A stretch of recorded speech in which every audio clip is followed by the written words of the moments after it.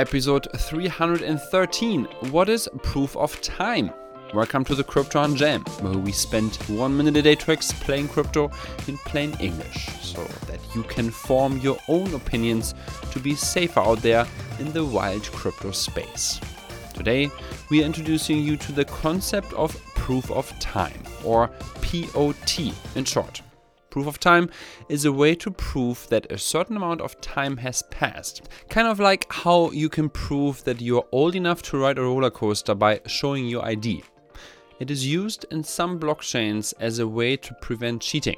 Here's how it works. Imagine you and someone random are playing a game of chess, and you want to make sure that neither of you cheats. To do this, you could use proof of time. To begin, each of you would show how many hours of chess you have each played at your respective local chess club leading up to now. The more time played, the better, because at the club, cheating will be detected quickly and your clock resets if you are found out. In essence, in proof of time, you prove your trustworthiness by creating a reputation for yourself.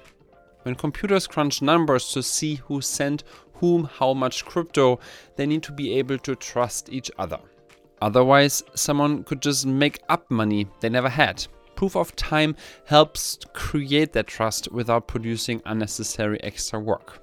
Proof of time is still not used in many blockchains, as intriguing as the concept may be.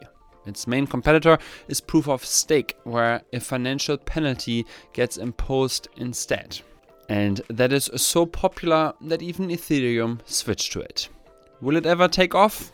Only time will tell. See what we did there?